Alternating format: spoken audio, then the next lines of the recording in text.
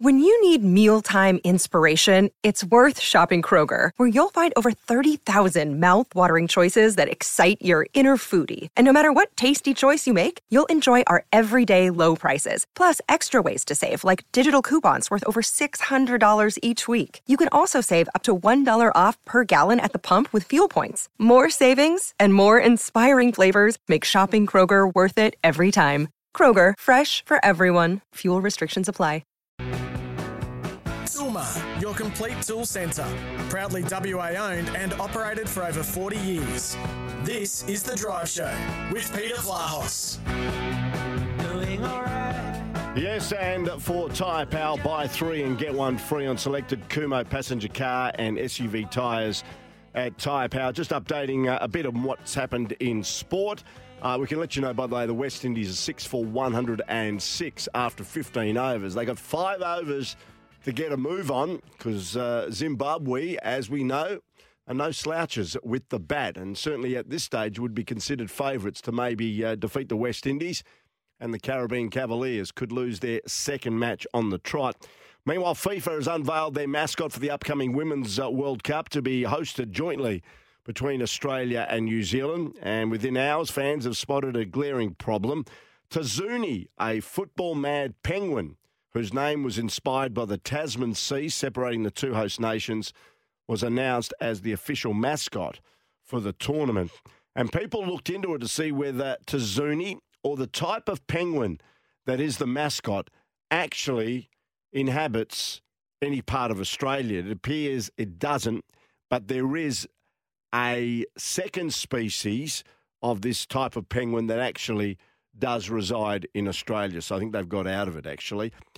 Cricket's International Players Union will back and says it will back moves by any player who wishes to protest against sponsors of the T20 World Cup. The move comes amid concerns over the ICC's Player of the Match Awards, which are sponsored by a Saudi Arabian state-owned oil company, Aramco. Now, the governing body of international cricket announced a partnership with the Saudi company, which is sponsoring Player of the Match Awards in World Cups, beginning with the men's T20 event in Australia. As I told you, it's just getting more and more confusing and political as we go along, and it's affecting a few sports, as we know. All right, let's go back to grassroots cricket. Love the Sheffield Shield, even though it's been hard going on a pretty flat deck at the Junction Oval. As I mentioned, day 3 has come and gone, and at this stage, it is West Australia who lead Victoria by 20 runs. The Vicks have got 6 first innings wickets in hand. That's after WA made 466, and the Vicks at stumps 4 for 446. Kindly, their coach in Adam Voges is joining us on the program. Adam, thanks for your time. G'day, Peter. Yeah, it's been a bit of a grind for the last 3 days. Gee whiz, Peter Hampskin, 174 not out. Sam Harper is 77 not out. Marcus Harris, the former local boy, made another 100 and 111. Mate, it hasn't probably been, it's been okay for the batsmen, but I feel sorry for the bowlers. How have they been able to, keep their heads up knowing there's nothing in this track?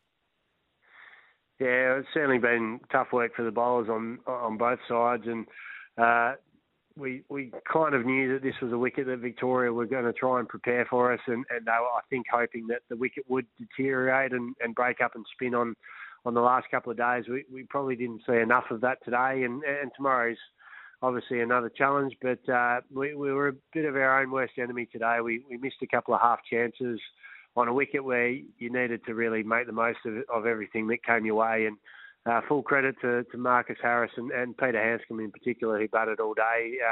They made us pay for a couple of early misses. And, we go into day 4 tomorrow with really only one team that can win the game, and that's probably Victoria. So we'll have to work hard to make sure that doesn't happen. So saying that, you would have played and coached many a game like this on flat decks. What do you take out of a contest like this? Oh, I think there's still a lot that you can take out, and I think we still know that we still have some relative inexperience within our bowling attack. Corey Roccacelli, as our number one spinner, is only playing in his 6th or 7th game, and Lance Morris is still relatively young in terms of the amount of cricket that he's played. So for those guys to have a pretty tough day and learn about bowling in these sort of conditions, I think while they won't want to have to do it too often, I think they'll learn a lot of good lessons out of the areas that they need to bowl and their ability to try and mix things up a little bit to challenge the batsmen in different ways. So you can take that out of it. Certainly our batters took a little bit out of it over the first couple of days, but we'll be asked to bat again tomorrow at some stage, and we'll have to do that well. Yeah, and I suppose it's pretty good that batsmen, because normally at the start of a season, particularly in grade cricket, you might get a few green tops early, and it may not be the most pleasant time to bat. But it's good that in this situation that the likes of Bancroft and Whiteman, young Wiley, Cartwright, it goes on, Darcy Short, have all had the ability of getting some early season runs. Yeah, and some good time out in the middle. And I think more collectively as a group and a squad, what we want to try and do is not only play really well at home at the WACA ground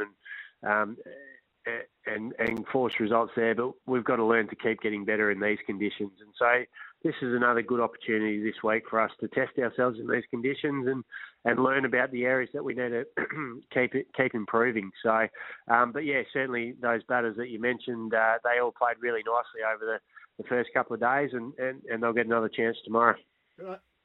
Can I just talk to you about the ICC T20 World Cup? I'm just watching the West Indies at the moment. Adam, you're probably watching them as well. They're in the hotel. 6 for 115. They get beaten by Zimbabwe, who are certainly, you'd think, favoured to win at this stage. And all of a sudden, the nation that's won the T20 World Cup twice may not even get to the second round.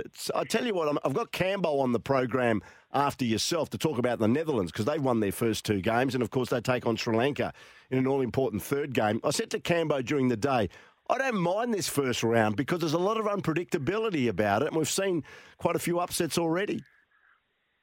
Yeah, that's right. Absolutely. We've seen the West Indies lose their first game. We've seen Namibia beat Sri Lanka in their first game as well, and that'll be a do-or-die clash for Sri Lanka against the Netherlands coming up. But yeah, it certainly makes for fascinating cricket, watching some of the associate nations try and qualify for the main draw within the World Cup. And I think it's fascinating to watch those teams, their journey into getting to the qualifying period, and then hopefully being able to make it into the final draw. But for someone like the West Indies, as you mentioned, who have won this tournament before, you never actually really know which West Indies team is going to turn up on the day. They haven't obviously played their best cricket so far, but I imagine that any team that comes up against them are a little bit nervous because they've got a team full of match winners. So it'll be fascinating to see how the game does pan out and whether the West Indies are able to get through into the main draw or not. I'll tell you what's interesting also, Adam, and you've been around cricket a long time, as I mentioned, as a player and as a coach, and it happens in a lot of other sports that are played globally. Some of these minnow nations are slowly but surely catching up to the major nations and are starting to cause upsets. So the Gulf, which may have been significant for the likes of Namibia, Scotland and these sort of nations 10 years ago, I reckon is starting to close a bit, and they're starting to catch up to those nations that maybe are sitting ranked 10th, 11th, 12th in the world. I think you're just seeing more professionalism within those countries that you mentioned, and their programs that are able to develop their cricketers and be able to become more competitive on the international stage. And I think it's really exciting for the game to see those countries and to see their development. And the World Cup's a major tournament for everyone, but it's another great exposure and opportunity for some of these lesser nations to test themselves and to see how they're going. Let's go back to the WA side. You've got an Australia One-Day Cup game on Saturday, so the final day of the Shield game tomorrow. You'd think it'd probably end up in a draw, but we'll see what happens. And then you've got Friday off, and then you butter up for a one-dayer against Victoria on Saturday. And then, of course, a week or so after that, you're back home playing Queensland in the Shield game. So plenty of cricket to come.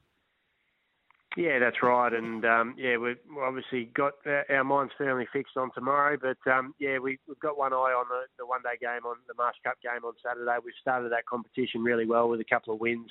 The weather gods may play a part on Saturday. The forecast isn't fantastic. But, we're looking forward to putting out a really strong side for Saturday as well. We'll get a few of the guys over from Perth, Jason Berendorf, AJ Ty, Ashton Turner, to name a couple, who will come in and strengthen that one-day outfit. And, we'll look forward to hopefully getting a game in on Saturday before we return to Perth for a couple of weeks of home games, which we're certainly looking forward to. Yeah, I was just going to ask you which players are coming in, but you've answered that as well. And just before we let you go, it's dangerous playing golf when you're a cricketer. I see that Joshy Inglis, 3 days out from the opening T20 World Cup, played a bit of golf and reportedly incurred a hand injury, which may place his T20 availability in some sort of doubt. Be really bad luck for the 27-year-old if he is out because of that injury playing golf. It would be a freak accident from what I've heard, that his golf club actually snapped in his hands and he's got a bit of a laceration on one of the hands. He's, I believe, getting discharged from hospital pretty shortly. I think he's got a couple of stitches in that hand, and hopefully it's a really quick recovery for him and that he is able to take his place in the World Cup squad. But I'm sure we'll find out a little bit more over the next 24 or 48 hours. Adam Voges, you're a good man. You make yourself available, and I appreciate it, even though it's late over there in Melbourne with a 3-hour time difference. So good luck tomorrow, and also good luck on Saturday, and we'll see you back in town next week. No problems. Thanks, Peter. Good on you. Adam Voges, the coach of the WA cricket team, joining us here on Drive with Peter Vlahos. All thanks to Toolmart, the complete tool centre. You can always get the right tool from the start at Toolmart. Ryan Campbell joins us next on the program. It's 23 past 5 on this Wednesday.